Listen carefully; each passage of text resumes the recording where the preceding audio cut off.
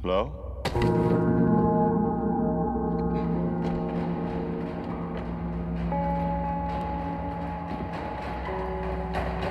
Hello?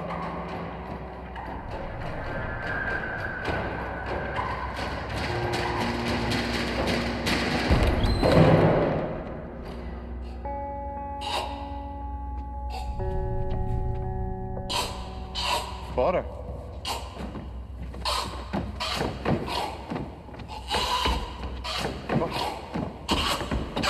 Are you okay?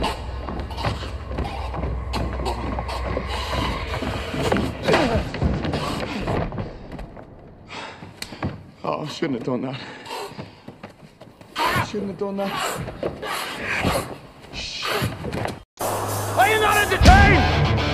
Are you not entertained? Are you telling me you built a time machine? What of a DeLorean? The Statue of Liberty is kaput. Disconcerting. Take your stinking paws off me, you damn dirty ape! Welcome to Cine Siblings Podcast. The podcast where two brothers have an in-depth discussion about film. I'm Ian. And I'm James. So, Ian, what movie are we reviewing today? We are going to talk about, discuss, review, share our thoughts on 2002's 28 Days Later. The movie is directed by Danny Boyle and written by Alex Garland, starring Cillian Murphy, Naomi Harris, Brendan Gleeson, and Christopher Eccleston. It sits at a cool 7.6 on IMDb and 73 on Metacritic, and it is certified fresh on Rotten Tomatoes at 87% with an audience score of 85%. And what I noticed right off the bat is it's pretty rare to see a critic and an audience score agree so heavily on a movie. But IMDb's description of the film is 4 weeks after a mysterious, incurable virus spreads throughout the UK, a handful of survivors try to find sanctuary. Amazon's description, hailed as the most frightening film since The Exorcist, acclaimed director Danny Boyle's visionary take on zombie horror. Isn't just scary, it's absolutely terrifying. And the thing I noticed about that description is, or review, I think that review comes from Access Hollywood, is every single horror movie is compared to The Exorcist. I remember this was compared to The Exorcist, and then now in the modern era of films, you have Hereditary came out, and now it's the scariest movie since The Exorcist. So why they always compare every movie to The Exorcist, I don't know. But I think it's just one of those things, as it was a kind of a landmark film in its day, and it was really popular. Everyone saw it. What was it, back in the 70s? And scared the bejesus out of a lot of people. Yeah, there are always reports about The Exorcist. The showings in the theater of people passing out and ambulances having to bring people because they had heart attacks, or there's all kind of rumors. I watched a documentary recently about cursed film sets. That's on the Shudder streaming app. I got the 7-day free trial just to watch that docuseries, and it was pretty interesting to see all the so-called cursed film sets, and The Exorcist was on there. Isn't that a lot of urban myth, though? It is a lot of urban myth and a lot of weird stuff. But okay, so Danny Boyle, the director of this movie, is he did Trainspotting, and he also did The Beach with Leonardo DiCaprio, which I was a pretty big fan of that growing up. Tilda Swinton, DiCaprio, pretty cool movie. Alex Garland, the writer of this, back then I didn't know anything about Alex Garland, but he has come to the forefront of the science fiction film community with Ex Machina and Annihilation with Natalie Portman. Both of those movies star Oscar Isaac, but Alex Garland has really come into his own.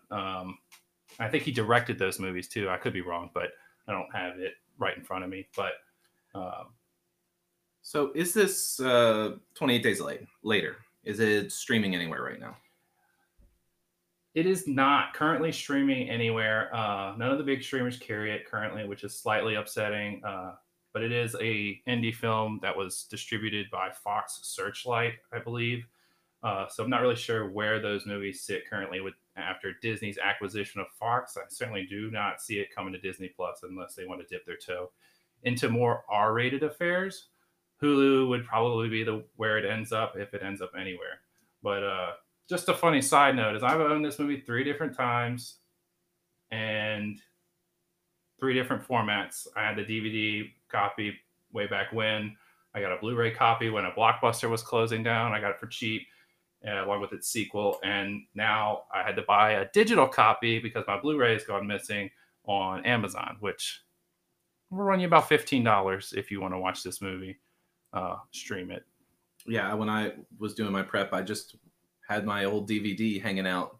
So I pulled it out and had to hook back up the DVD player because I didn't need one. Right. Haven't need one with all the streaming services lately. So it's good to keep hold of the vintage hardware and software. And a lot of my whole Blu-ray collection was lost in a flood we had here locally.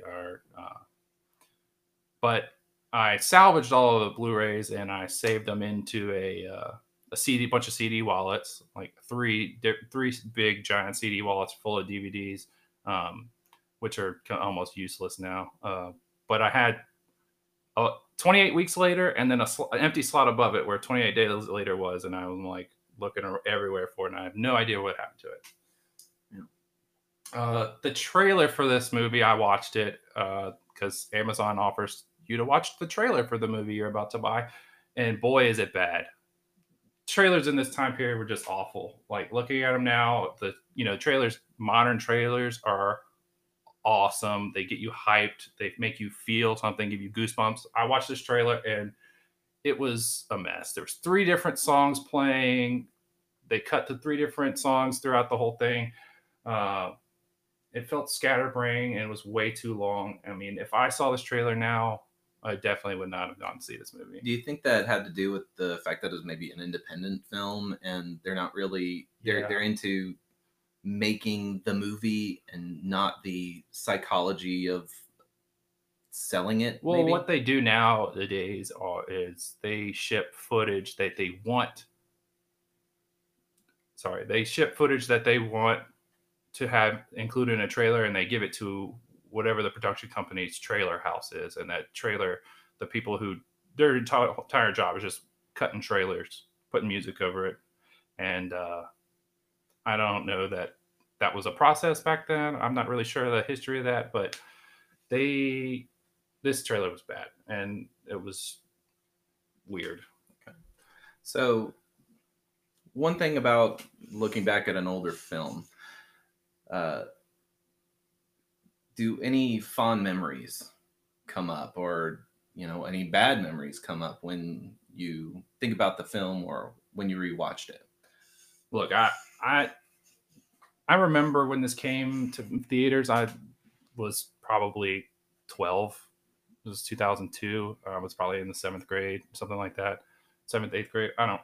Not really sure, but I had my best friend showed me this. My best friend growing up showed me this movie, and he when he found a movie, he would become oddly obsessive about it. He would watch it almost every day. And I love to watch movies, but not like he did. Anyway, rewatch them. Yeah, rewatch them. He would just rewatch them almost every day. He would quote it back to you. Like we'd be walking down the street and he'll be quoting this movie to you that, nonstop, and we'd laugh about it. It was like an inside joke. Anyways, when he showed this movie to me, I instantly fell in love with it. I love the darkness of it all. It looked gritty and messy, and it really cemented my love for not only zombie and post-apocalyptic fare, but horror in general. I was not a big fan of horror, as a kid, like a young kid. I remember my first experience watching Nightmare on Elm Street with you, James, and I didn't sleep for 2 nights. I stayed up. We shared a room at the time. I stayed up all night. The bunk beds? No, we had the split apart beds. But okay. I stayed up for 2 nights. one, I didn't want to get caught in Freddy Krueger's dream, and two, I watched to make sure that you didn't get caught up. I was in the third grade. To be fair. I was terrified, and I didn't want to touch another scary movie, I think, until The Ring came out, which was about the same time period as this. So The Ring and 20 Days Later were really what jump-started my love for horror. And I think, I don't know, but me and my friend, we watched this movie somewhere in the infinite amount of times range, and we downloaded the soundtrack on LimeWire or whatever it was at the time, and we listened to that at death as well. The soundtrack to this movie is outstanding. But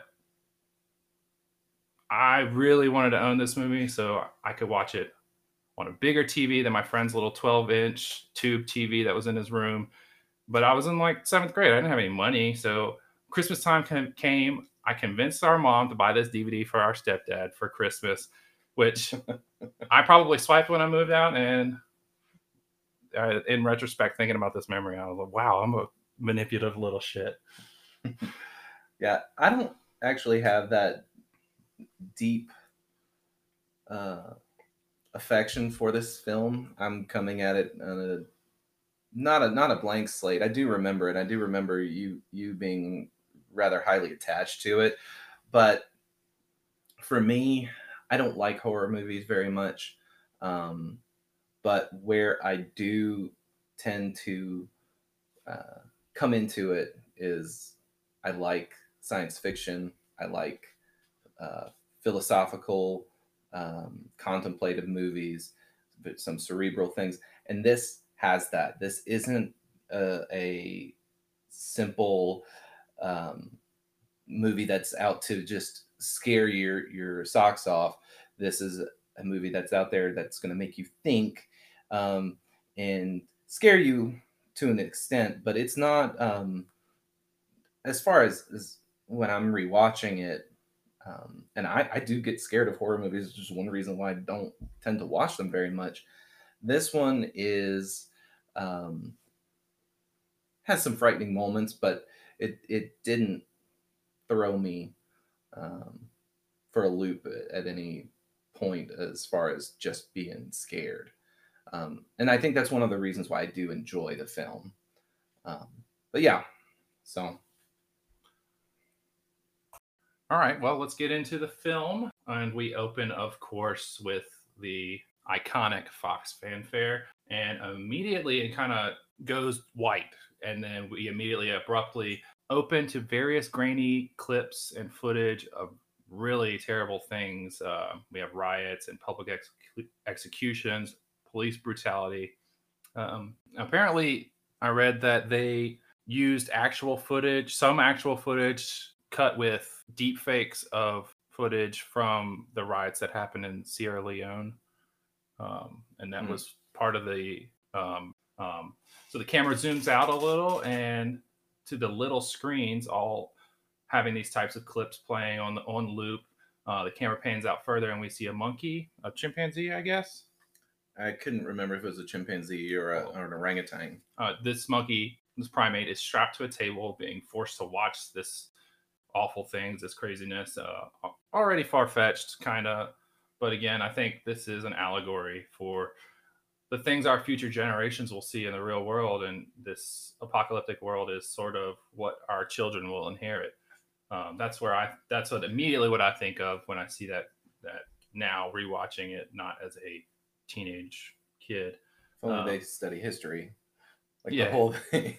Yeah, I mean, I feel like I kind of picked this movie when we're entering Halloween season, and we have a global pandemic going on, and also civil unrest in the United States. And I think this kind of knocks those three things down. It's relevant. Yeah, I think the zombie genre in general is inherently relevant all the time because of some of the things and it's because some of the themes that are inherent to zombies in the idea. And I think they're completely integral to the human condition. So I don't know. I can't think of any zombie movie that doesn't have some relevance and some lasting For stuff. sure. But this, I think, has some additional relevance with how it's presented. All right. Well, the camera pans over to a security monitor where we have now established where the hell we are. We're in Cambridge, the Cambridge Primate Research Center. Cambridge is in the UK. It's a school, correct? University. It's a university in Cambridge, United Kingdom. We see some masked individuals enter the center by scanning a card, and now they are walking around, witnessing all this really awful shit. They unmask and start taking pictures of all these primates being abused and dissected. The camera pans over to a scientist who has walked in on these people, these activists. Yeah, they're activists. They are actually credited on IMDb as activists. And he's kind of awestruck, holding a cup of coffee, and when he realizes he's been seen, he bolts. He runs away, dropping his coffee, and they catch him as he's trying to call security, and they hang the phone up before he can actually tell them where he is. And I've always loved this scene after they catch the scientist, and he's telling them, "Oh, they're infected, and Yeah, that word was really highlighted. The activists are like, "Infected with what?" And then rage. You can tell the scientist is terrified of, what these monkeys have become. And yet he didn't do anything about them. Yeah, I mean, I think he's just there to observe. Honestly, this guy's just there to observe what's going on. All these monkeys are in cages. They're pose no threat to him, And the activists proceed to release these monkeys against the scientists' warnings, who establishes for us what kind of zombie world we're getting, or what kind of zombies we're getting. They're contagious, and it's spread by their blood and their saliva. So setting up the world building right off the bat. Right, you have to have your zombie rules. Yeah, you do. You do have to have zombie rules. You're like, the viewer needs to understand how you can get infected. The monkeys, they come bolting and barreling out of their cages, and the woman activist gets straight up mauled and chewed on by this monkey. And I really don't like this, the way the cinematography is here. It's one of those real abruptly cut flash to here and there. It's really hard to follow, but you're dealing with animals, and it's normally done to cover bad choreography. But I don't think it's covering bad choreography. Well, you're dealing with animals. You can't really choreograph what animals are going to do, but CGI would be bad. CGI would be terrible, but most animals that they use in films are trained. These monkeys are definitely trained, like, no doubt, and they get a reward for doing what they are asked to do. Well, also a real chimp can tear off your face. Oh, for sure. I mean, sure. You see it. They are powerful animals. But I think the shaky cam footage is just the shaky, abrupt cuts. It's chaotic, but I think it's supposed to be chaotic. I mean, it's supposed to absolutely. The lighting, the red lighting, the abrupt cuts, certainly the sound effects. It definitely conveys the chaos of an attack like that. But what I want to talk about, one quick thing on the suspension of disbelief, and that's, I like to point out little things in movies of, well, this hurts my suspension of disbelief. I've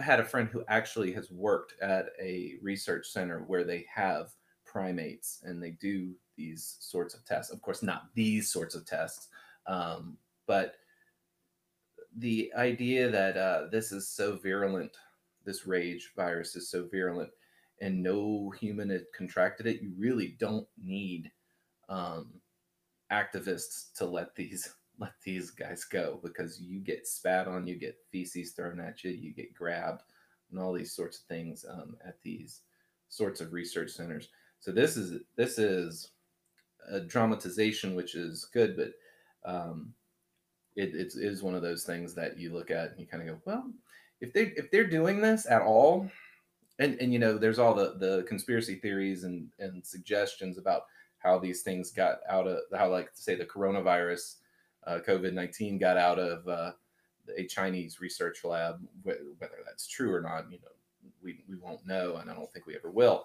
But it doesn't need to be activism, but it makes for better cinema, I think, to have it. Yeah. Do you think this rage virus represents something in the world? Like, what does it represent? I think it's on the face. I think it represents rage, anger, and I think as we go in and analyze the movie, we'll see that a little bit more. Okay, so the scientist sees that this woman is now infected, and you need to kill her now. He keeps saying, you need to kill her now. And the girl rolls over the monkeys off of her, and she pukes up a massive amount of blood on the ground. It's pretty horrifying to see, because she's twitching, and it's also establishing how contagious this can be and how it will spread, puking blood and whatever else up onto the ground, but also onto other people. The scientist runs and he fetches a stool, saying, we have to kill her now. The woman starts twitching violently and turns to the camera, and we get an abrupt cut close up of her eyes, which are now terrifyingly blood red. She's turned into a Sith Lord. No. She is Darth Maul now. But honestly, this scene, when I first saw it, I was like, oh shit, I'm in. This is terrifying. But it wasn't like to the point where it was going to give me nightmares or anything. No. But it was definitely like, you could tell when somebody is infected. This is also, you could tell the difference between a human and infected. And now, I don't know, in a post-COVID world, I'm kind of wondering if everybody in there, because everybody is now a virologist and knows everything about viruses. I don't know how many people will be able to suspend their disbelief at how fast it actually... Just wear a mask. How fast it'll actually take effect. And actually, I don't know that is... but it's an interesting difference, I guess, in some form or fashion, right, from other zombie movies where it's like, oh, well, I'm gonna, like, say The Walking Dead. It's like, yes, I did get bitten, or we were all infected already. If we die and they don't destroy our brain, like, this is a completely different sort of thing, and so it's nice to have a different take, whether or not it's the whole zombie genre is always, scientifically suspicious and suspect. So, well, the whole zombie thing isn't maybe a virus. Not sci-fi. It's not sci-fi. It's is a commentary, right? But this is, from what I can think of, like, Romero zombies are the dead being raised out of the ground. Right. Night of the Living Dead, all that. This is the first type. This is the first time, I think, that I can remember of zombies being a virus. At least historically widely understood as a virus, I think. Right. At least in cinema, maybe not in literature. I think historically, zombie is this sort of Haitian voodoo sort of thing. That you have this level of Creole mysticism, magic, black magic type thing, where and sometimes referred to as like juju zombies, right? And that's how, like, for instance, in Dungeons and Dragons, they're delineated, where you have your necromantic type zombies, your juju zombies, which are more like enslaved individuals who are kind of mindless, and then you have zombies like this, who are virally based, but also this is really what popularized and maybe pioneered the fast zombies. And Yeah. the fast zombies in some ways are much more frightening, at least in the immediacy of it.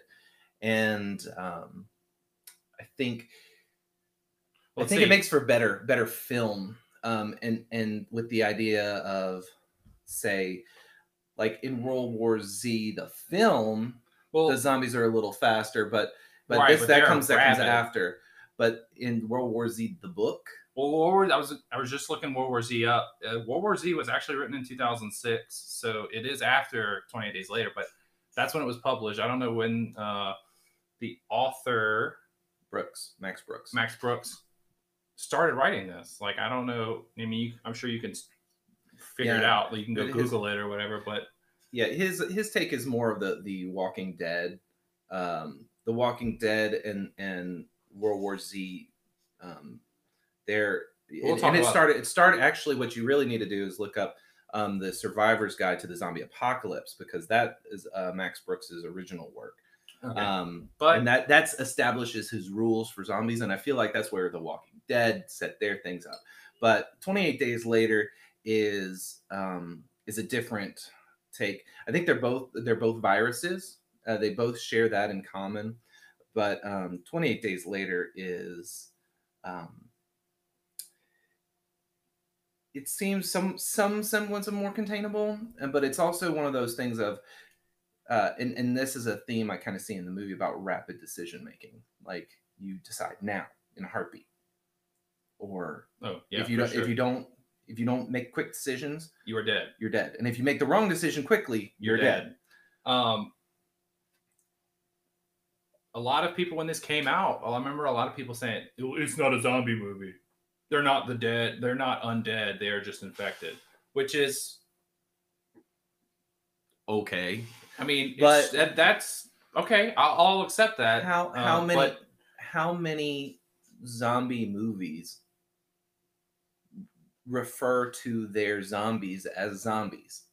None. I have a friend who is my friend Taylor. If he ever listens to this, Easy T, he is a zombie film fanatic. And Zombieland came out, and they used the term zombie. And he said, "This is not a real zombie film because they say zombie. Real zombie films do not use the word zombie to refer to them." And Walking Dead, I think there are different groups call them different things. I remember the first time you're introduced to Glenn, he calls them geeks for whatever reason. I don't know. You just got to get creative when you're writing that kind of thing. But let's move on. We'll talk about zombie films more towards the end. Yeah, we're going 28 days later, which is right. Well, what comes up. I want to rewind before we go there. Yeah. These monkeys, they get a nice few good shots. The one's like breathing onto the glass. You could tell he's almost like enjoying the chaos that's going on right now. The glass fogs up. And then the rest of them are like banging on their cages, and they're cheering this infection that spreads through everybody that's in the room. They're all infected, and now they're going to essentially break out of that lab and infect everybody else, along with the one loose monkey. Okay, so that's gonna bring up a question I have as we watch the film, and so. We do, and we've been talking about the various genres of zombie films, and so your original Romero type thing is brains, right, sort of thing, but and then you've got like Walking Dead, where they're not just I'm going to infect you, I'm going to eat you. We're just going to eat you, and you might die in the process, or you might if we don't leave anything enough for you to be reanimated. Is the motivation of the infected, which is the term that's used for our zombies in this film, 28 Days Later, is their motivation to kill out of rage, or is their motivation to infect and then spread their rage, and thus is that the motivation, or are they killing? Because in the film, I think we're going to see it's somewhat difficult to tell. Right. Well, we'll talk about that toward the end of the movie because that's a plot point, I think, what happens. So after the monkeys are cheering this madness on, we cut to black and we get 28 days later comes up on our screen. It's quiet. No ambient music at all. Right. We cut to a nice, weird angle, half obscured, kind of close up of Cillian Murphy's closed eye, who is our hero. He exhales and his eyes open, and we get a few obscure establishing shots of the room, and we realize where we are. And he realized where he is, as we, the viewer, kind of realize as he does, where he is, and he is in a hospital. We get a nice fully nude Cillian Murphy and full frontal. You think it's necessary? No, but my Puritan heritage is showing. So right, okay. I mean, it's just kind of this is the also realism. This is the UK, right? I guess it's a UK. It's a UK indie film. Danny Boyle's kind of known for his raw takes. Like he's unabashed with all kind of stuff, language. Anyway, he gets up. He kind of looks out the window, kind of starts looking around, and of course now he starts wandering the empty hospital. He's now dressed in scrubs, and he is shouting, "Hello, hello." That his willingness to make as much unnecessary noise with calling out for people and whatever, this whole movie drives me absolutely bonkers. Even after, right now it's forgivable because he doesn't know. He has no fucking clue. He has no clue, and that's okay. But all right, the continuance of this at least is consistent with his character, right? But I'm just like, you are so stupid. Later in the movie, he says it, but he says it in a way that he's like, he's nonchalant about it. Like something comes out, I'm gonna beat its ass. Anyway, his head is half shaved, so we know he probably had some sort of head injury.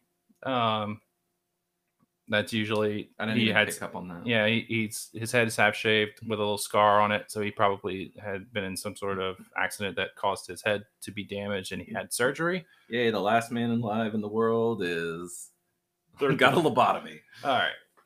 He tries the payphones, nothing. He leaves them there. There's a nice shot there with the payphones dangling. It's kind of just representing that he is alone. Yeah, there's no communication. That was one of the there's a lot of symbolism, and everything seems to be very deliberate in this movie. And I think those ringing payphones is one of them. Right.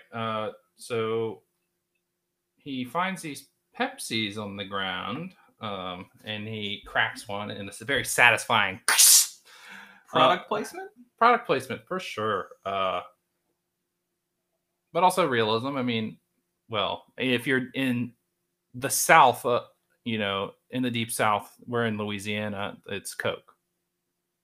I mean, they sell Pepsi here. They sell Pepsi here, but ain't nobody drinking Pepsi in South Louisiana. Not in public, anyway. Right. They do it behind closed doors if they like the flat version of Coke. Anyway. So he is wandering out. Oh, he downs this Pepsi. He is thirsty. Oh, yeah. I remember he is gulping this Pepsi down, and that's good. That's actually good because it establishes without telling us diddly squat. I mean, it shows us what we need to know. It's a good show, don't tell moment where it's like, how long has this guy been out? He is dying he's dehydrated. He needs something uncooked, Right. And we're only 28 days from where the original outbreak occurred. So and I can't imagine the hospital shut down immediately after. Oh no. Yeah, no. so I'm thinking 10 days he's been without medical attention, maybe 18 days. I don't think that long. I don't know. But I think he may have been unconscious for that Oh, long. for sure. He might have been unconscious for a lot longer than that. But he bags a bunch of cans up, which is kind of a plant for later. But where does he get a grocery bag? They're everywhere. At a hospital? Oh, I don't know. Because there's a bunch of cans. This vending machine has spat all these cans onto the ground, and it's a big mess. But where does he get a grocery bag? I don't know. I thought I was going to be the nitpicker. I guess we may need to. No, well, I notice things in movies that I'm like, come on. Because, okay, we're both writing our own novels here. But I start writing this thing out, and then I'm like, oh, she put this in a bag. I'm like, well, where the hell did she get this bag? Crap. All right. Well, now I got to write where she got the bag. But in movies, there's no time to show where they found this bag. It's also not necessary for that sort of thing with pacing and things like that. I mean, I'm sure if you go looking, like if we go to my school and we look in each teacher's desk, you're going to find all sorts of random and yet very useful things that you might want to use in a zombie apocalypse. That's true. Okay, I'll accept it. I'll accept that. Mary Jo, the nurse on duty, carries her lunch carries her lunch like I do in a grocery bag. Yeah. All right. Well, he is out. He is kind of on this balcony. We're getting a lot of these establishing shots. We see Big Ben and setting the scene of Well, the first thing we get is a bunch of these Big Ben miniatures just skewed all over the ground. Oh, see, I missed that. And then he kind of walks around them, and then we get the Big Ben shot. Okay, well, I think then that the little Big Bens being scattered and fallen, that's foreshadowing that, hey, London is fallen, and I think that's its own movie. But it's right, but it's also a nursery rhyme, right? Or London Bridge is falling down, right? Not Big Ben, but nobody knows what London Bridge looks like maybe in the UK, but like us, I don't know what it looks like. But Big Ben is iconic. I do, but I tend to study history. Also a history nerd. Yeah, but I think what this all sets up though is the the post-apocalypse is apparent here. And one of the things, well, I may be jumping over you here. We're getting a lot of these low angle shots. We get high angle shots, wide shots. Yeah, these high angle shots that are Dutch angles. I think our other brother was pointed out. About, yeah, and, to define it. But they really give you that sense of how small he feels in this moment, how alone he feels in this moment, and how alone it feels to be in a big city all alone. Like he's just monitoring, of course. Hello. Every so often he's trying to find somebody, and there's nothing. And I think one of the things that kind of is good there we talked about the drinking of the Pepsi, kind of establishing like how long maybe he's been without care, but also I think the when he's gathering money up off the ground, he's unaware of the collapse of the system. I think it's a very good show don't tell moment in that regard, where it's like he is not in the same world as he left, as he the world he's woken up in. He's and this is really a common trope in the whole thing, and it's really a steal from Washington Irving with Rip Van Winkle. He goes to sleep and he wakes up, and he wakes up 200 years later, 100 years later. I need to reread him, but and it's of course it's not a Washington Washington Irving. He wrote Sleepy Hollow and The Devil and Tom Walker. He explores some supernatural evil themes, but not zombies. But it's still that concept of, well, he went to sleep in one world and he wakes up in another, and this is showing us, because he's got nobody to talk to, this gathering up of money is really showing us, hey, he doesn't get yet that he is not where he fell asleep. Right. And but when he starts gathering up this money, we start hearing this music, this kind of indie build up. Yeah, good hard heavy rock. I wouldn't call it heavy rock, but it's kind of an indie guitars, drums that are swelling. This music is crescendoing to. It's a good slow crescendo. Yeah, it is crescendo, and it gets louder and louder and louder as he starts to realize what has happened.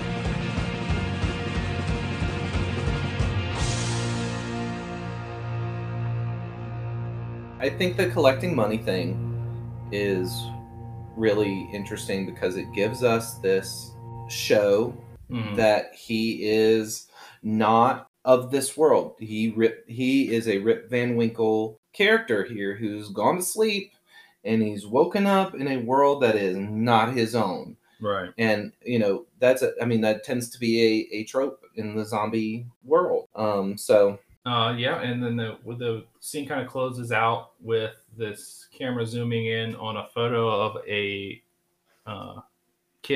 young kid. He's probably about 8 years old or so, and it's really kind of settling into this whole "this is the future our kids will inherit" sort of thing, which I mentioned earlier. And we are in somewhere else. We see these kind of crosses in the forefront, which kind of establish that we're in a church. And the double doors open up. We see our character walk in, and "extremely fucking nigh" can be seen painted on the walls there.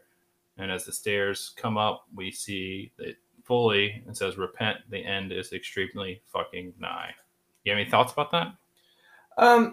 It's one of those things it's a common trope. It's something we see fairly frequently with any kind of disaster movie. You have it's usually a passing thing because it's a cultural trope where somebody is decrying the end of days, the apocalypse, right? And the idea of repenting and this is your last chance to get yourself right with God. I think that's important. To kind of make sure you throw in there, and some people don't like it because it's used and it's occasionally overused. But the thing is do you really expect it not to be there? So and sometimes it's done in poor taste, but I think here it's a little interesting, and I think that the idea of having the cuss word written inside the church is a little unsettling. Yeah, it's certainly, I think it's meant to be unsettling and a little avant-garde maybe, but I'm not sure why the message is inside a church.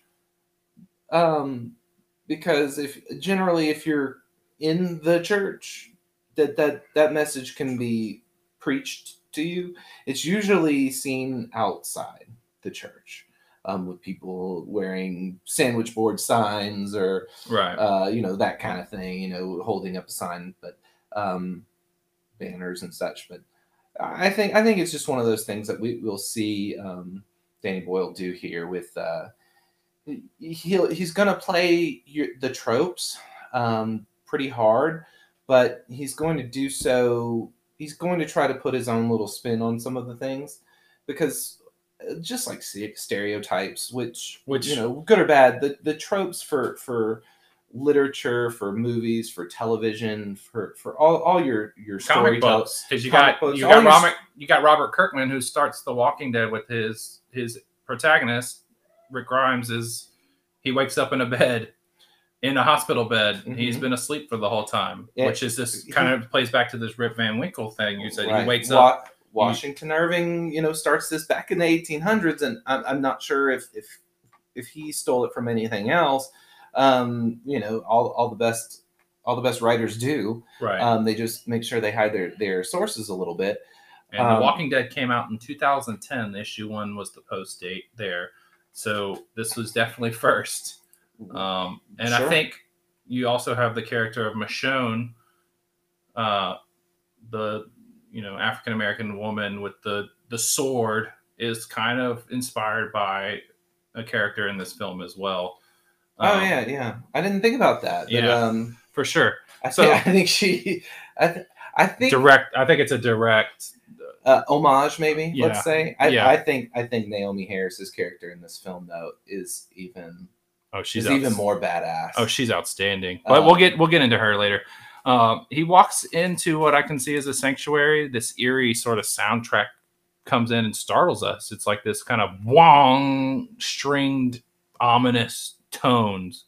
Immediately you feel unsettled as we see stacks of bodies everywhere, which apparently Danny Boyle was inspired by, or Alex Garland too. They were both not inspired, but motivated by what the scenes from the genocides that happened in Sierra Leone and probably Rwanda as well. It kind of calls back to the scenes from the very first images we get in this film.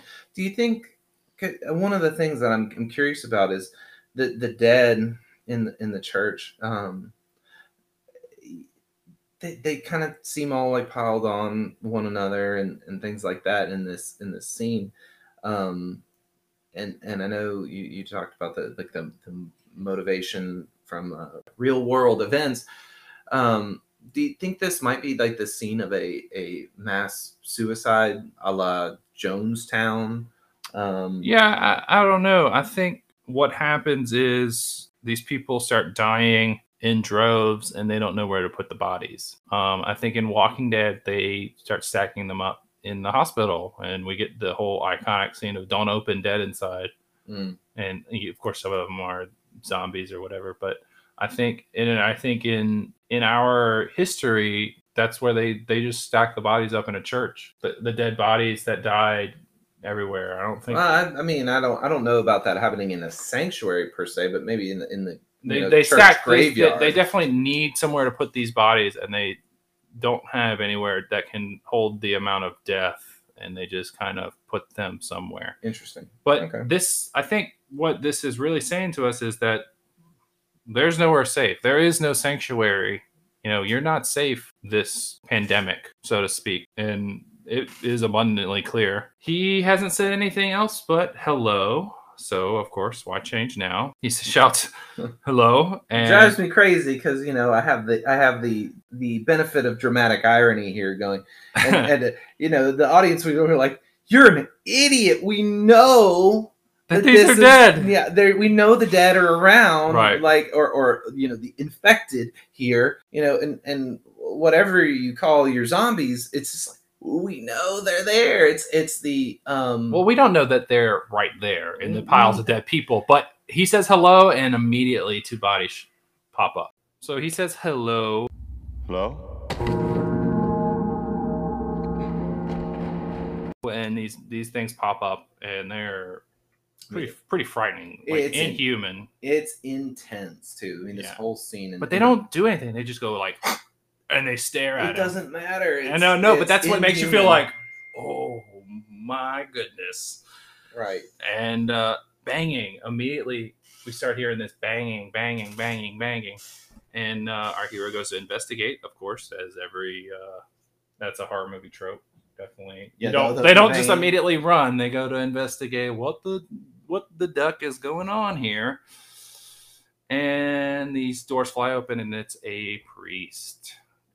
And he's frothing and twitching, and it's pretty definitely unsettling that even like this kind of lets you know off the bat that not even God is this is a so-called man of God, and he's been infected and he's crazed and mad as well. Right. It kind of depends on your worldview of how you take it as a viewer, but it's certainly one of those things where you're looking at it like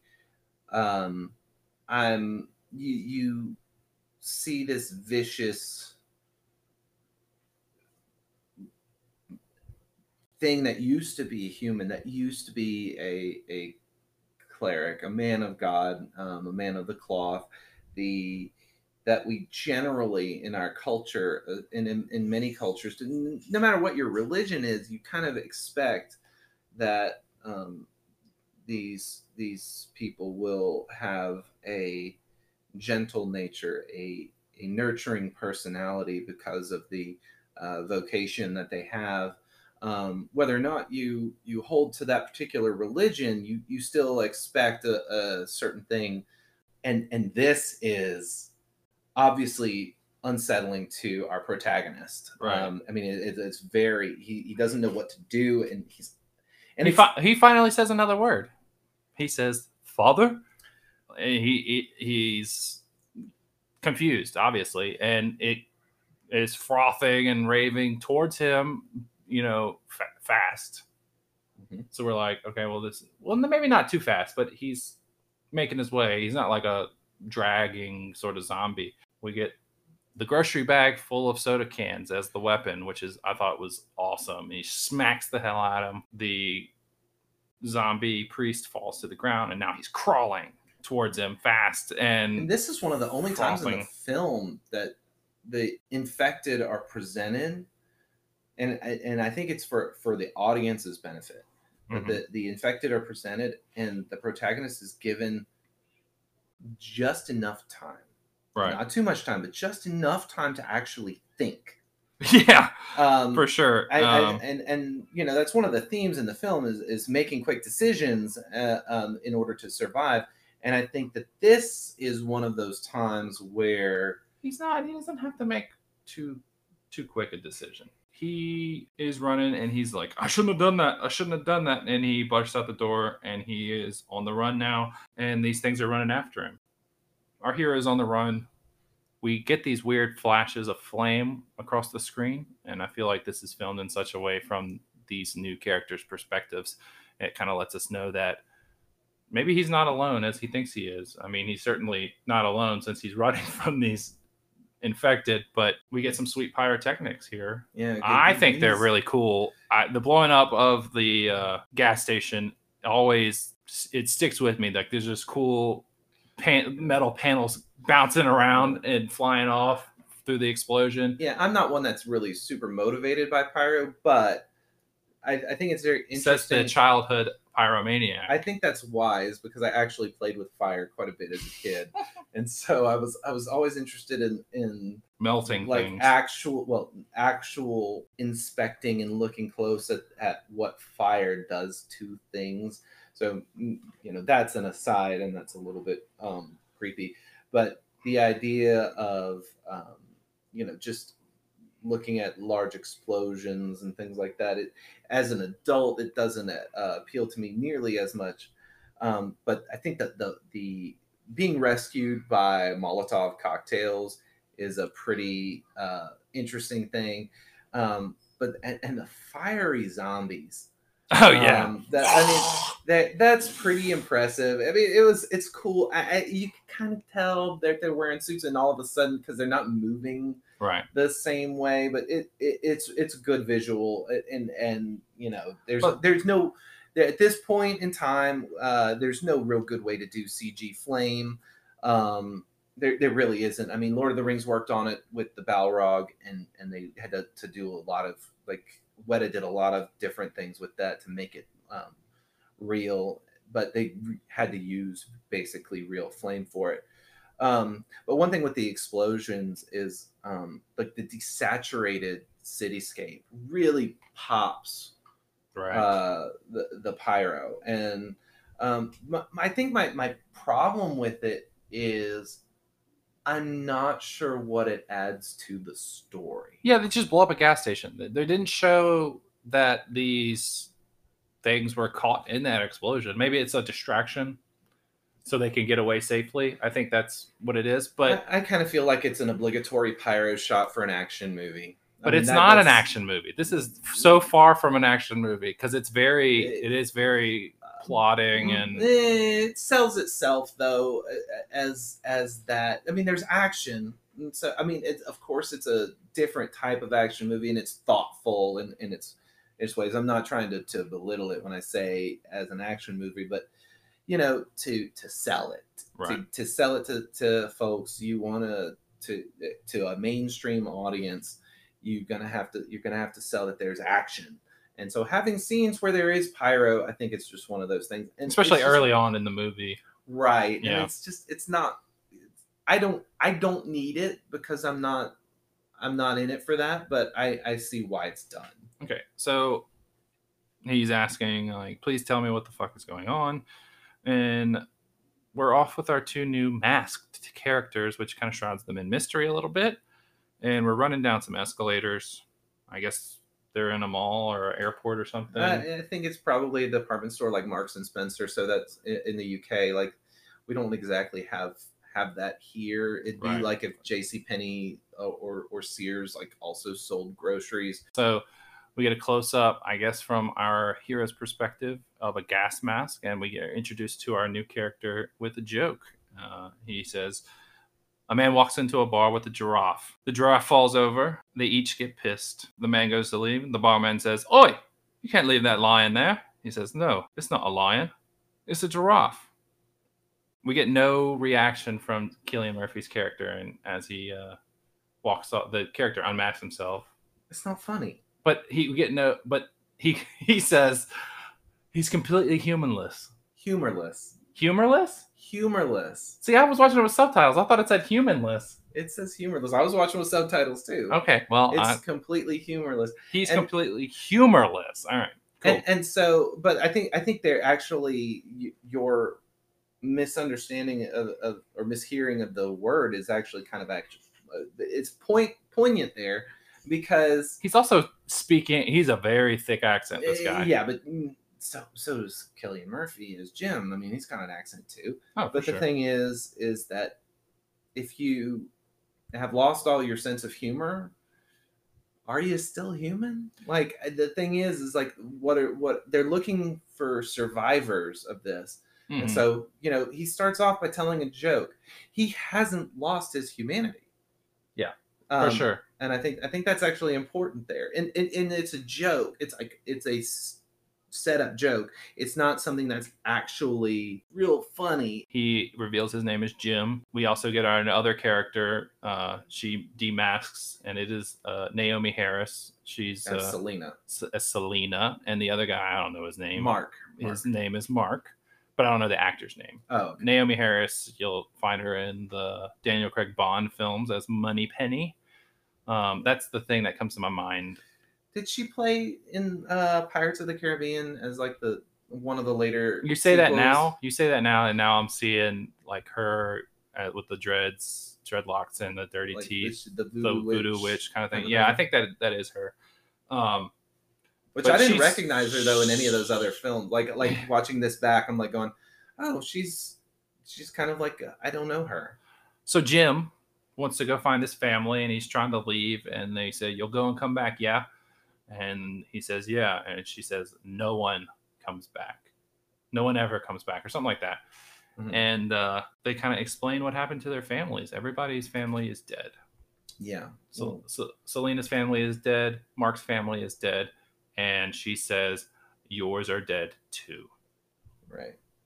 And I think that kind of goes with part of where it really establishes where her character is starting, and that she kind of seems to be one of those people who makes their own experience Mm-hmm. and takes their own experience and applies it to everyone else. And I think, I mean, we all have a tendency to do that, but we see she's very hard. But we're also introduced to the lessons here. Yeah. Lesson 1. This is coming from Mark. He says, Lesson 1, you never go anywhere alone unless you've got no choice.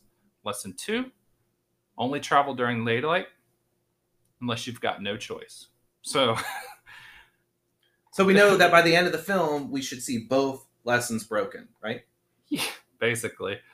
And Selena kind of says, you know, tonight we'll rest. We'll go see your dead parents tomorrow. Right. She is ruthless. And Selena is, in my mind, she's the OG Michonne. If you think in Walking Dead, tons of people watched at least the first few seasons of Walking Dead, and they know who Michonne is. She's kind of this cultural icon. But I think This is Selena in 28 Days Later I think she's more badass in a lot of ways. Sure, but the original, like, you get introduced to Michonne and she's clouded with mystery. You have no idea what she's been through. And I mean, she's carrying 2 walkers with her that are arms cut off. Okay, fair enough. Her Yeah. brother and her friend, her brother and her lover, or something like that. Oh, yeah, okay. Chained up, jawless, and no arms. So, but I mean, Selena's walking around with a machete the whole movie. Like, that's her weapon of choice. We got Michonne, who's got a katana. That's her weapon of choice. So, but yeah. So tomorrow they find the dead parent. Right. So we established the motivation for our protagonist here is he wants to find his parents. And you know, we're given to believe pretty frankly that they're dead. Mm-hmm. And is it, I thought it was Mark who actually says that they'll take him to see his dead parents. Maybe. Not Maybe. Selena. Yeah, might be. But either way, it kind of shows that Mark and Selena, though they're definitely very different people. You know, Mark starts off with the joke and everything, and Selena actually, oddly enough, does seem pretty humorless at this point in the film. They are in sync, Mark and Selena. Okay, so now it's daylight, and the soundtrack is this song called "Abide with Me," and they're traveling on foot to, I guess, Jim's parents. Mm-hmm.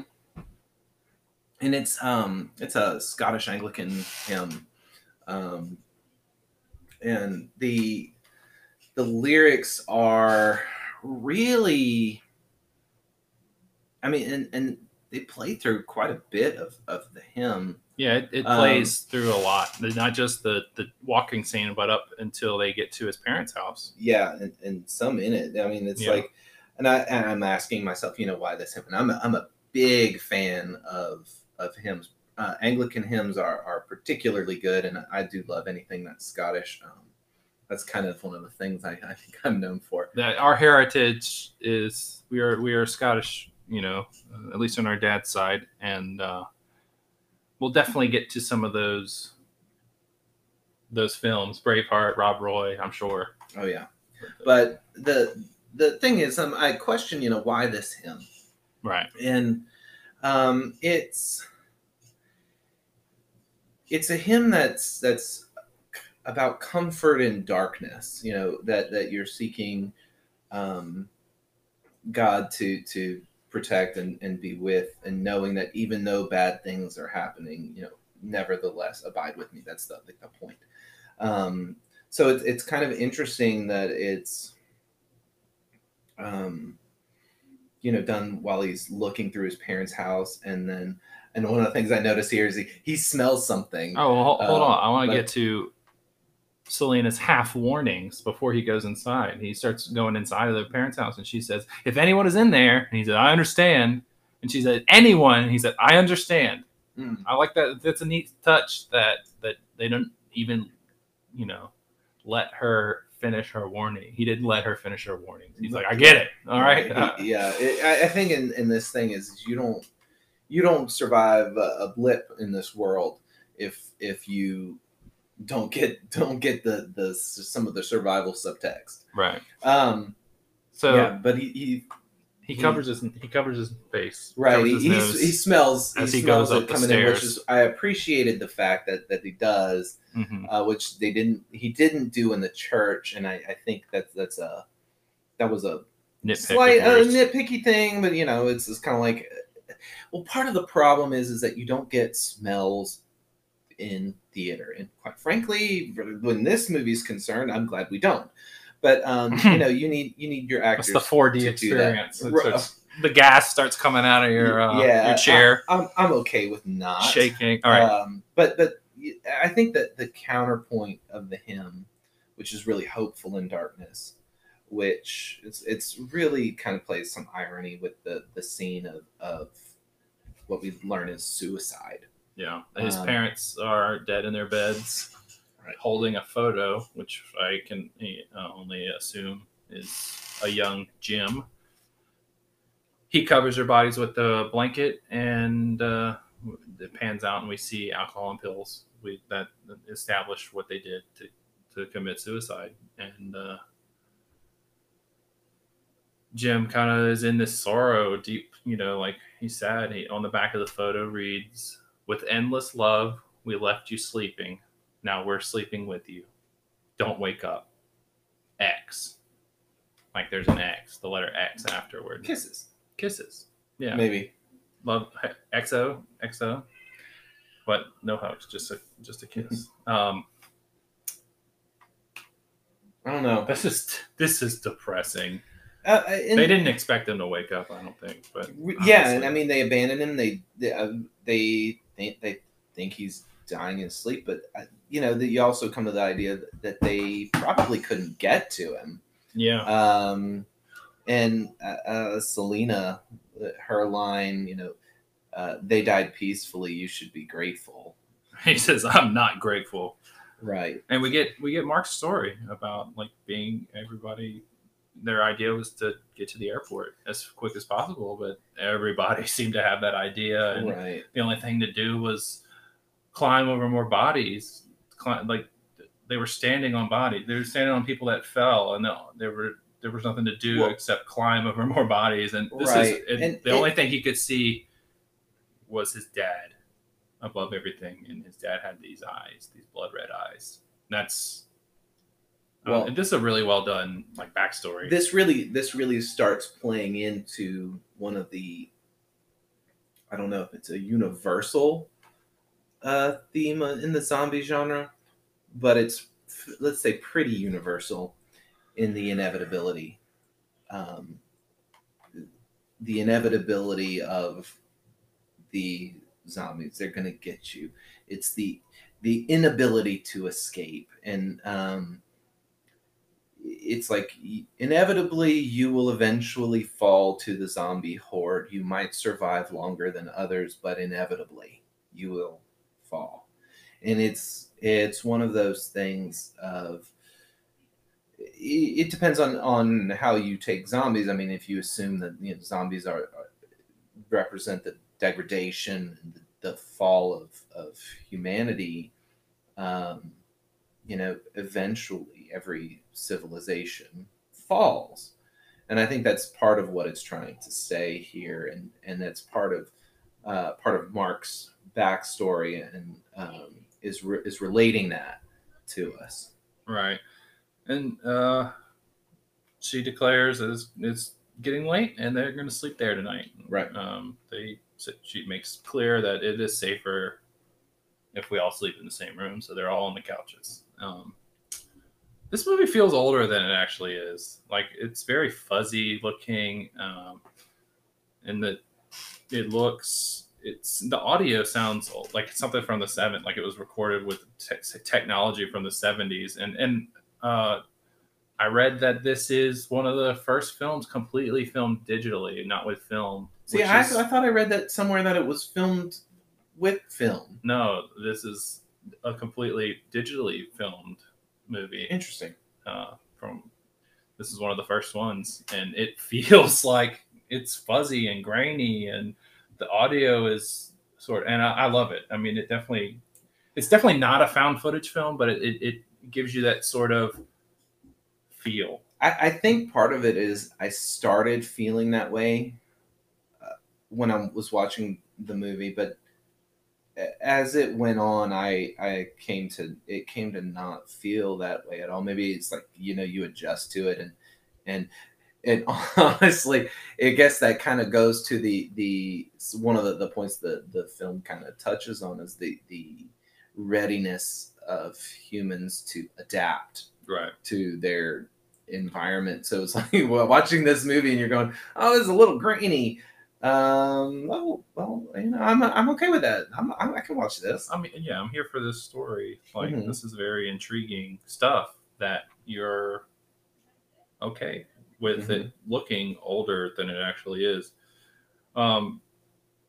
It's morning, everybody's sleeping, and Danny Boyle really loves these shots with like through a reflection or a window with just like a half obscured face in the corner of it. I was trying to figure out what's happening here. Yeah, Like, but he's very artistic when it comes to that. yeah, once the shot plays out, you kind of go, oh, but it disorients. And I think that's really clever here Mm-hmm. to do, because the cinematography really works to help disorient the reader, because not the reader, I'm sorry, I'm an English teacher by profession, so I tend to say, ow. I'm an English teacher by profession, so I tend to go, oh, the reader, yada yada. No, but the viewer, the audience. For those of you wondering what that was, I banged my knee on the desk and it kind of hurt, but I'm okay. But we get recipe books, photographs, home movies. And one of the things I kind of questioned about in this film was like, the electricity's still working. That is interesting. But the comforts of home. But it's also only 28 days. Yeah, electricity I think would still be working. And we actually get some of that later with the wind generators that show up in a later scene. That they're still spinning. Kind of goes, okay, well, yeah, there might be electricity is still going, but you see these comforts of home that really are never going to be again. And it's Jim's actual home, and certainly right before something. I think our first real jump scare of the film. Yeah. He's watching a home movie. Jim is. Everybody else is asleep, and he's kind of making sounds he doesn't need to be making, and lights, and he's also kind of reenacting the home movies with himself. He's obviously the one filming it, but he's also quoting himself as he's saying it, which is kind of sad. But we get this cut to these things, the infected running outside, and it's like real silent, and then it's real loud. They come bursting through the window, the glass doors, windows, whatever, and then through a skylight, I guess. One comes through the roof. I don't know. Glass roof, glass ceiling. I don't know. But this was so much louder than the rest of the movie had been. I was watching it by myself, rewatching it for this podcast, and my dogs, who don't react to things very often when I'm watching movies loudly, and they were terrified just as much as I was. You watch your films like with the volume cranked to 11. For sure. Like it's like being in an actual movie theater. And my dogs are used to it, but this, when they burst through the glass, they were not okay with it. Yeah. I like the line. They beat off the infected because we can't end the movie here. They beat them off. Well, sort of. Okay, so Chip's pinned down. Mark is screaming, "Fight!" I think growing up, I never watched it with subtitles, but I always thought he was saying "bite." I don't know why. He takes one zombie, and Selena starts hacking, just wailing on the one that's on top of Jim with the blood, on its neck, and the blood's splurting out everywhere. I'm like, oh no! Like the first time I watched it, I was like, oh no, our hero, like he's gonna get blood in his mouth. I didn't even think about it until we get her line, you know, where you bitten, blood get in your mouth. Oh yeah, Like that's I miss the you need a reminder about the zombie rules. You know, the viewer needs to be reminded, and this is our reminder. And then that's what this scene. I mean, it serves Yeah. as that in some ways. but it also this is it. Like we cuts to Mark, who's really been played up to be the number 2 protagonist. I feel like we got all his story, all his backstory, and basically nothing with Selena. And like he's been bitten. It's like the Iliad. I mean, the quintessential classic literature where Homer introduces a character and he tells all about his backstory and you know, his homeland and his family, only to say, he got killed, and you're like, what? Wait, what? I thought this guy was important, and it's like, no, Yeah, he's not important. Well, he's gushing blood out his arm. It doesn't look like he'd been bitten. It doesn't look like a bite mark or anything. It looked like he'd been cut by glass or something that had been. But there's no telling. There's literally no telling of if some other this infected blood or saliva had gotten into his cut. I mean, that's a wrap. Selena kills him. And this brings up the concept in the movie that you have to act quickly. Like, there's no hesitation. Hesitation means you die. Right. And you have to make the right choice instantaneously. And we'll see this come up again and again in the film.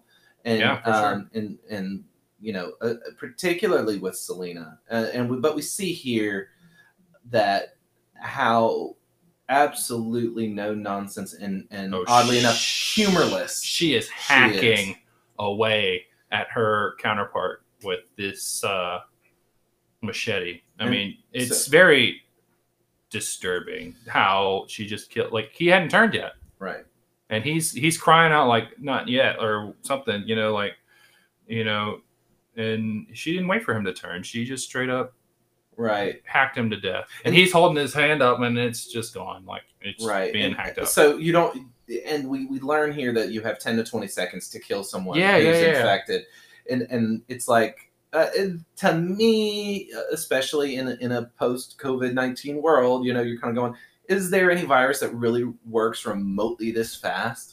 And you know, we kind of brought that up at the very, like the prologue scene, basically.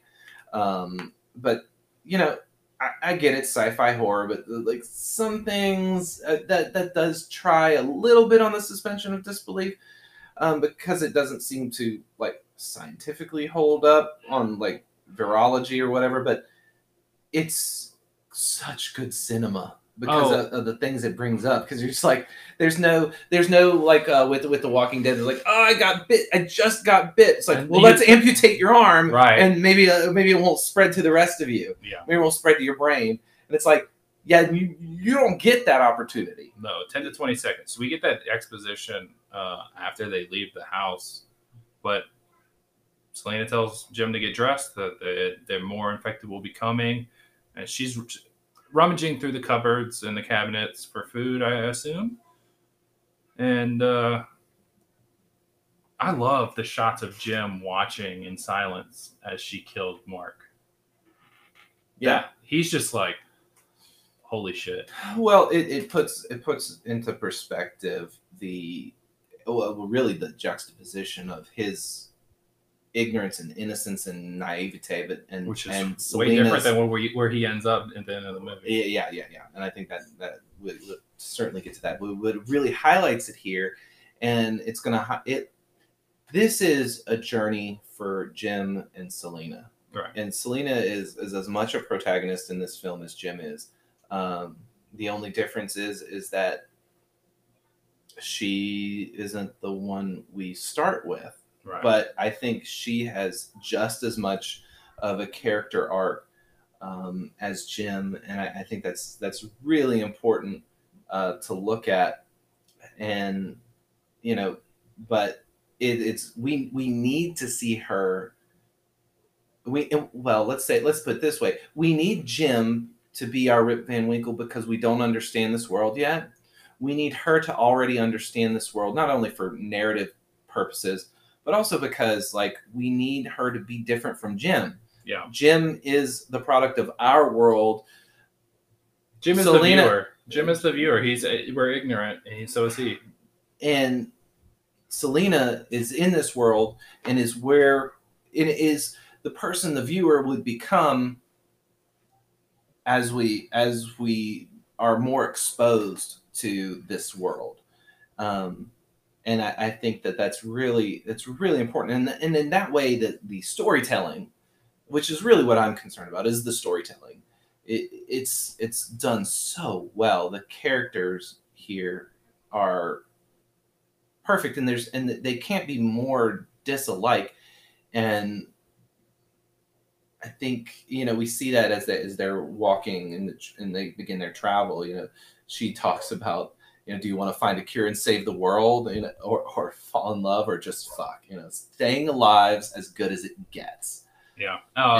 And we're going to talk about Selena's character arc, but she had no backstory when Alex Garland wrote this. But to explain to Naomi Harris and Danny Boyle came up with a backstory for her, which was that she killed her parents to save her little brother, only for her little brother to be infected as well, and she had to kill him as well. Which that'll screw anybody up, I think. Yeah, that's how she's got her hard-nosed attitude. Well, I take it as canon. I mean, it's not in the film, but right, and that's what the director and the actress have come up with for this character, and I'm all about it. And this isn't like a post-story J.K. Rowling edition. This was done with the intent of informing the actress and how she portrays the character, and that's good. But really, what this whole thing does is it shows Selena's character is all about survival. Right.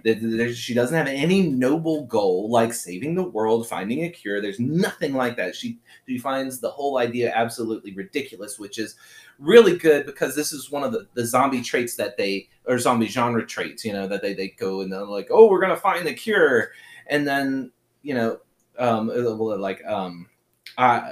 Legend, it's like, oh, well, we're gonna find the cure. It's like, no, you're not gonna find a cure for this. And staying alive is as good as it gets. But this really, yes, staying alive is as good as it gets. Is her basically entire motivation. But like all the zombie films, it was really discussing human nature and human nature at its base. Mm-hmm. So, survival comes first, always does. Sex is the secondary goal, which she mentions. Falling in love is something separate from that. Saving the world is far away beyond all of that. And so it kind of actually, as I mentioned, I'm a teacher, it kind of reminds me of like Maslow's hierarchy of needs, where you talk about like, you can't educate a student unless their basic needs are being met. If they're not getting fed at home, you can't go and expect them to learn Romeo and Juliet. It's not what they do. And I don't think anybody who's really listening and very interested in this podcast is without a home right now. For the most part, most people don't get to spend time on that unless they have their basic needs met. So like in zombie flicks and stories in general, we explore basic human needs and what sorts of things and situations we as humans can adapt to. And we're exploring the zombie rules of this world. These are rage zombies. They're fast. They're highly infectious.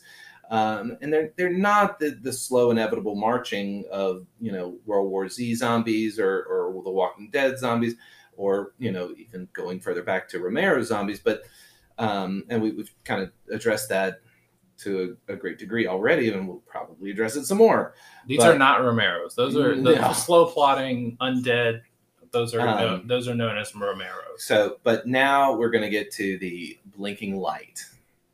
So these are blinking lights, and I guess what is a high-rise apartment building. Yeah, sticking out kind of like a sore thumb there. Yeah, and I think it's supposed to. And they're blinking. We we cut to inside shopping carts. Yeah, like grocery. It's a makeshift barricade. As Jim calls them, shopping trolleys, I think is what he calls them later on in the film. Yeah, it's one of those things that there's not like you can tell this is a British film, Yeah. but like there's nothing to He calls them shopping trolleys here, actually. I didn't know. there's nothing unrelatable to Americans that I Mm-mm. feel like, you know. They crawl over him. Up the stairs they go. Jim needs a break. He is exhausted. We kind of get an exposition of why he's exhausted. He's sugar overload and you're crashing. Well, yeah, And I mean, Selena's she don't stop. She's nonstop. right, but I think we also need to be reminded as viewers that Jim is he just woke up from the hospital. Like, He's not like an athlete or anything special. well, he hasn't been surviving in this world for a month either. Like, Yeah. he's not built up anything. He's not of this world. He's not built to survive it. And that's just a further, difference between these two characters. Selena offers him Pepsi or Lilt. Do you know what Lilt is? Nah, And he asks for there's all sorts. he of, asked for of stuff. Tango, which You know, I lied about the whole thing about not anything uniquely like unrelatable to Americans. No, we have all our sugary drinks, but yeah, we don't know that one. let's see. I'm gonna look Lilt up. You keep talking about the scene. All right. Well, she. I like his line here when she's talking. They stopped and anything is it basically is like I didn't think you'd give a shit.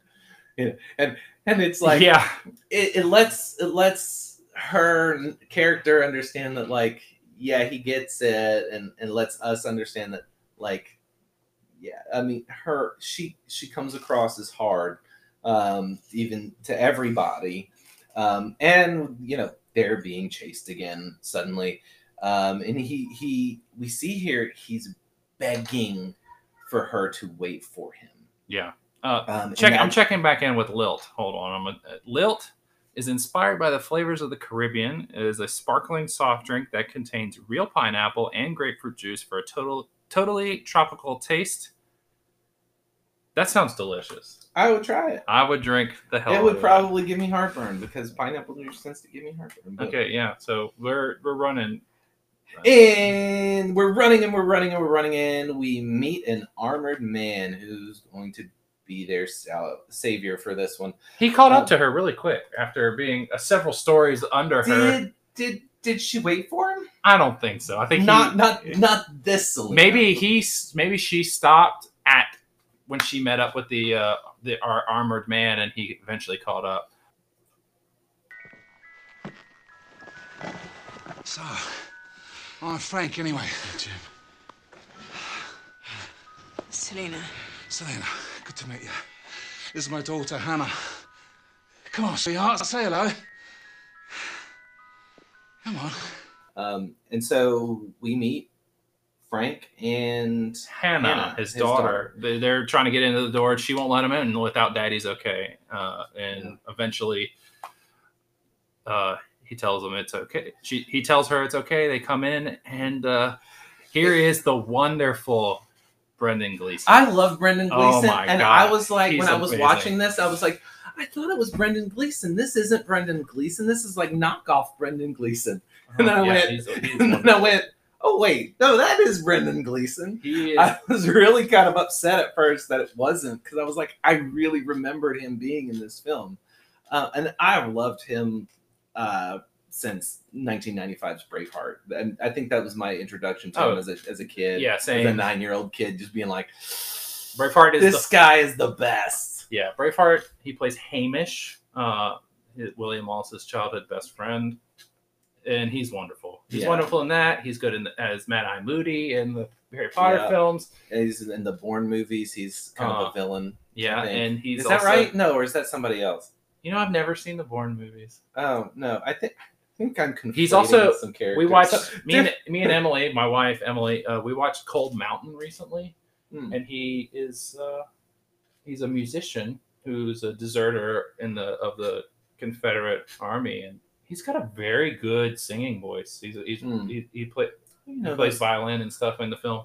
Anyway. you would expect that, but there's the thing about Brendan Gleeson, and I think it's well, maybe we can talk about it as we go on, but he's got this charm about him that's fatherly, macho, Throughout the in, whole a, in a movie, good yeah. in a good macho and comedic at the same time. He's very good natured, but he's got this fatherly thing of, yeah, he's going to tell you dad jokes, but he's also going to protect your ass. Right. I mean, And- as we see in his full SWAT gear, Right. his full riot gear, he understands how to live in this world, and he comes in and he immediately kills the Christmas lights. We see their Christmas lights. He kills the flashing Christmas lights.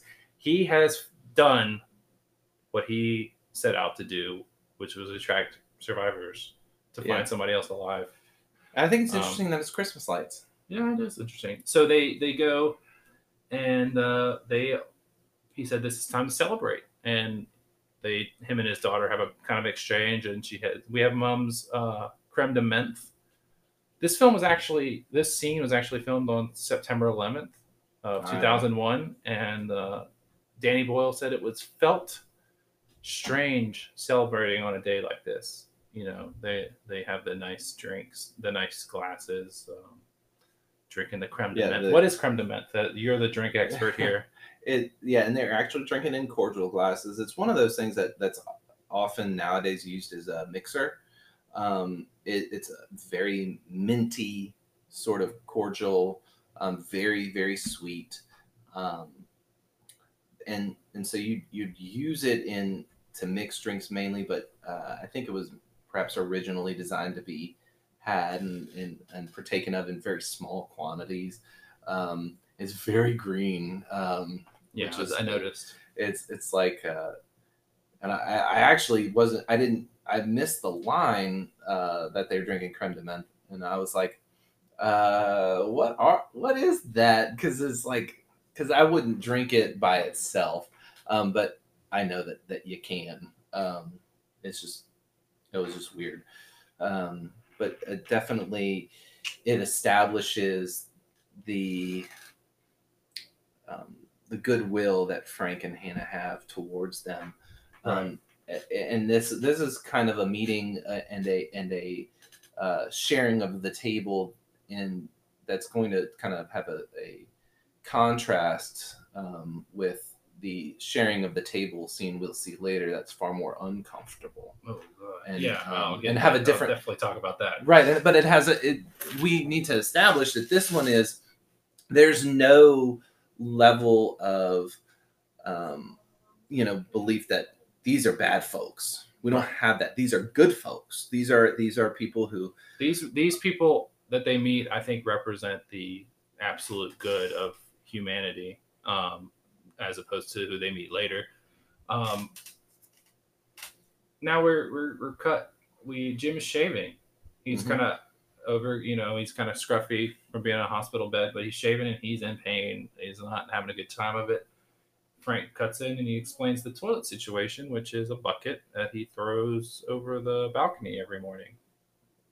Anything there? Just kind of exposition, explaining how things are working during these times. Yeah, well, the thing is, though, it also kind of harkens back to the medieval period. So we have a regression of society because that's really what people did with their chamber pots and stuff. So you basically cast your potty leftovers to the street, and that was what you did. Even unlike in this period where there's nobody outside to smell it or to be splashed on, then it was. So I mean, I think that's actually purposeful, in that it establishes a real regression of society. We have as Selena calls him, very spruce shaved Jim, and he replies with very shredded. They talk about what they think about their newfound friends, and she says, if they slow me down, I'd leave them behind in a heartbeat. Nah, that's a big thing here. And yeah, Selena's warning that Jim needs to consider whether they'll slow him down, not whether or not they're good people or not. That's key, as to how they consider it. It's Selena's pragmatism versus Jim's compassion. Right. And like Jim already pegs that Selena's discompassionate. Like, Yeah, for sure. and you know, she He- said he- she'd leave he him kinda- behind. And he kind of plays to it. He does his real heartfelt thing where he's all, you know, like, you know, I understand, but I want to let you know that I would be dead without you. And she replies with, sure. Yeah, And he said, I mean, thank you. And she says, and I mean, sure.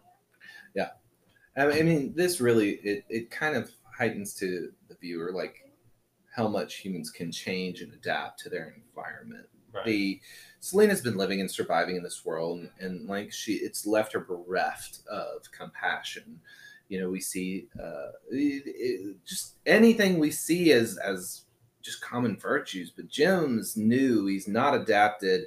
He's, you know, we've already seen how weak he is in it, like the begging to not be left behind in the previous scene, the need to be rescued. We know that he's weak.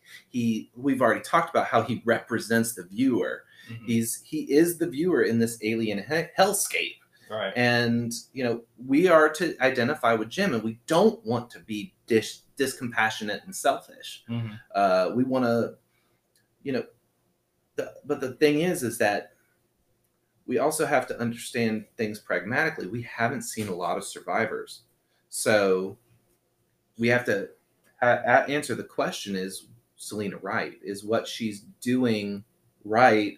And is what she become right? And is it better to live than to not live? Yeah. Now we are on top of the apartment building. There are, that's your daughter screaming. There are these weird tarps tied up. I guess they're catching rain, and we'll find out. Frank explains what happens with the water. You know, it stopped working. They thought they'd be fine. Now they're not. The camera cuts to this really cool shot. It's just Frank has got all kinds of shapes, colors of buckets on top of this to catch rain, and he lets us know that it hadn't rained in 10 days. Right. And he says, you know, I never thought we would be needing rain so badly, not in fucking England. Right. And this, what this does, I mean, it uses real things. Like, I love watching Les Stroud as Survivor Man and Bear Grylls and Man vs. Wild, you know. Mm-hmm. But you know, and some of these techniques, like he talks about not being able to figure out how to do the condensation technique with the plastic tarps, sheeting yeah. of the tarps, and but really what this is doing for our story, it's a plot device here because it gives us a time limit. It's not raining. They can't gather water. You can't live without water. You have to leave this building. You have to leave this safe haven. Right. So if they have water, they have electricity. And there's no they've motivation to leave. They've got a barricade. There's our, you know, we need to leave. Right. So it's like we could do, you know, Which is, we could have a cut of 28 days later, and they're all like, oh well, you know, we're just chilling. But Selena, you know, is whoever. It's just like they're all dealing with that. But then, which leads us to our next scene is Frank winding up his little radio, and Selena lets us know that there haven't been any broadcasts for weeks, and Frank says, "Just listen." And we get a very distinct voice over the radio. Listening to it now, you immediately know it's Christopher Eccleston's voice. He's got a very deep sort of Is he voice from Northern England? I don't know where people are from. I think that's the accent I'm picking up there, but I'm maybe just completely off. So this little broadcast lets us know that there's soldiers alive and that the answer to infection is here. Everybody's arguing, and they all kind of shut up when Hannah speaks up. And she says that they can get to north of Manchester, which is where this broadcast says they are. And she said, when we get there. And they're like, get there how? And we get then we get there how? And then we get the answer with where the abrupt cut to the taxi car pulling out of the garage. Right, the cab is going out. And this is the end of part 1 of our in-depth discussion of 28 Days Later. You can catch us next time for part 2 of 28 Days Later, where we're going to dive into the end of the film and give our final thoughts on the movie. You can follow us on Instagram, Facebook, and Twitter at CineSiblingsPod.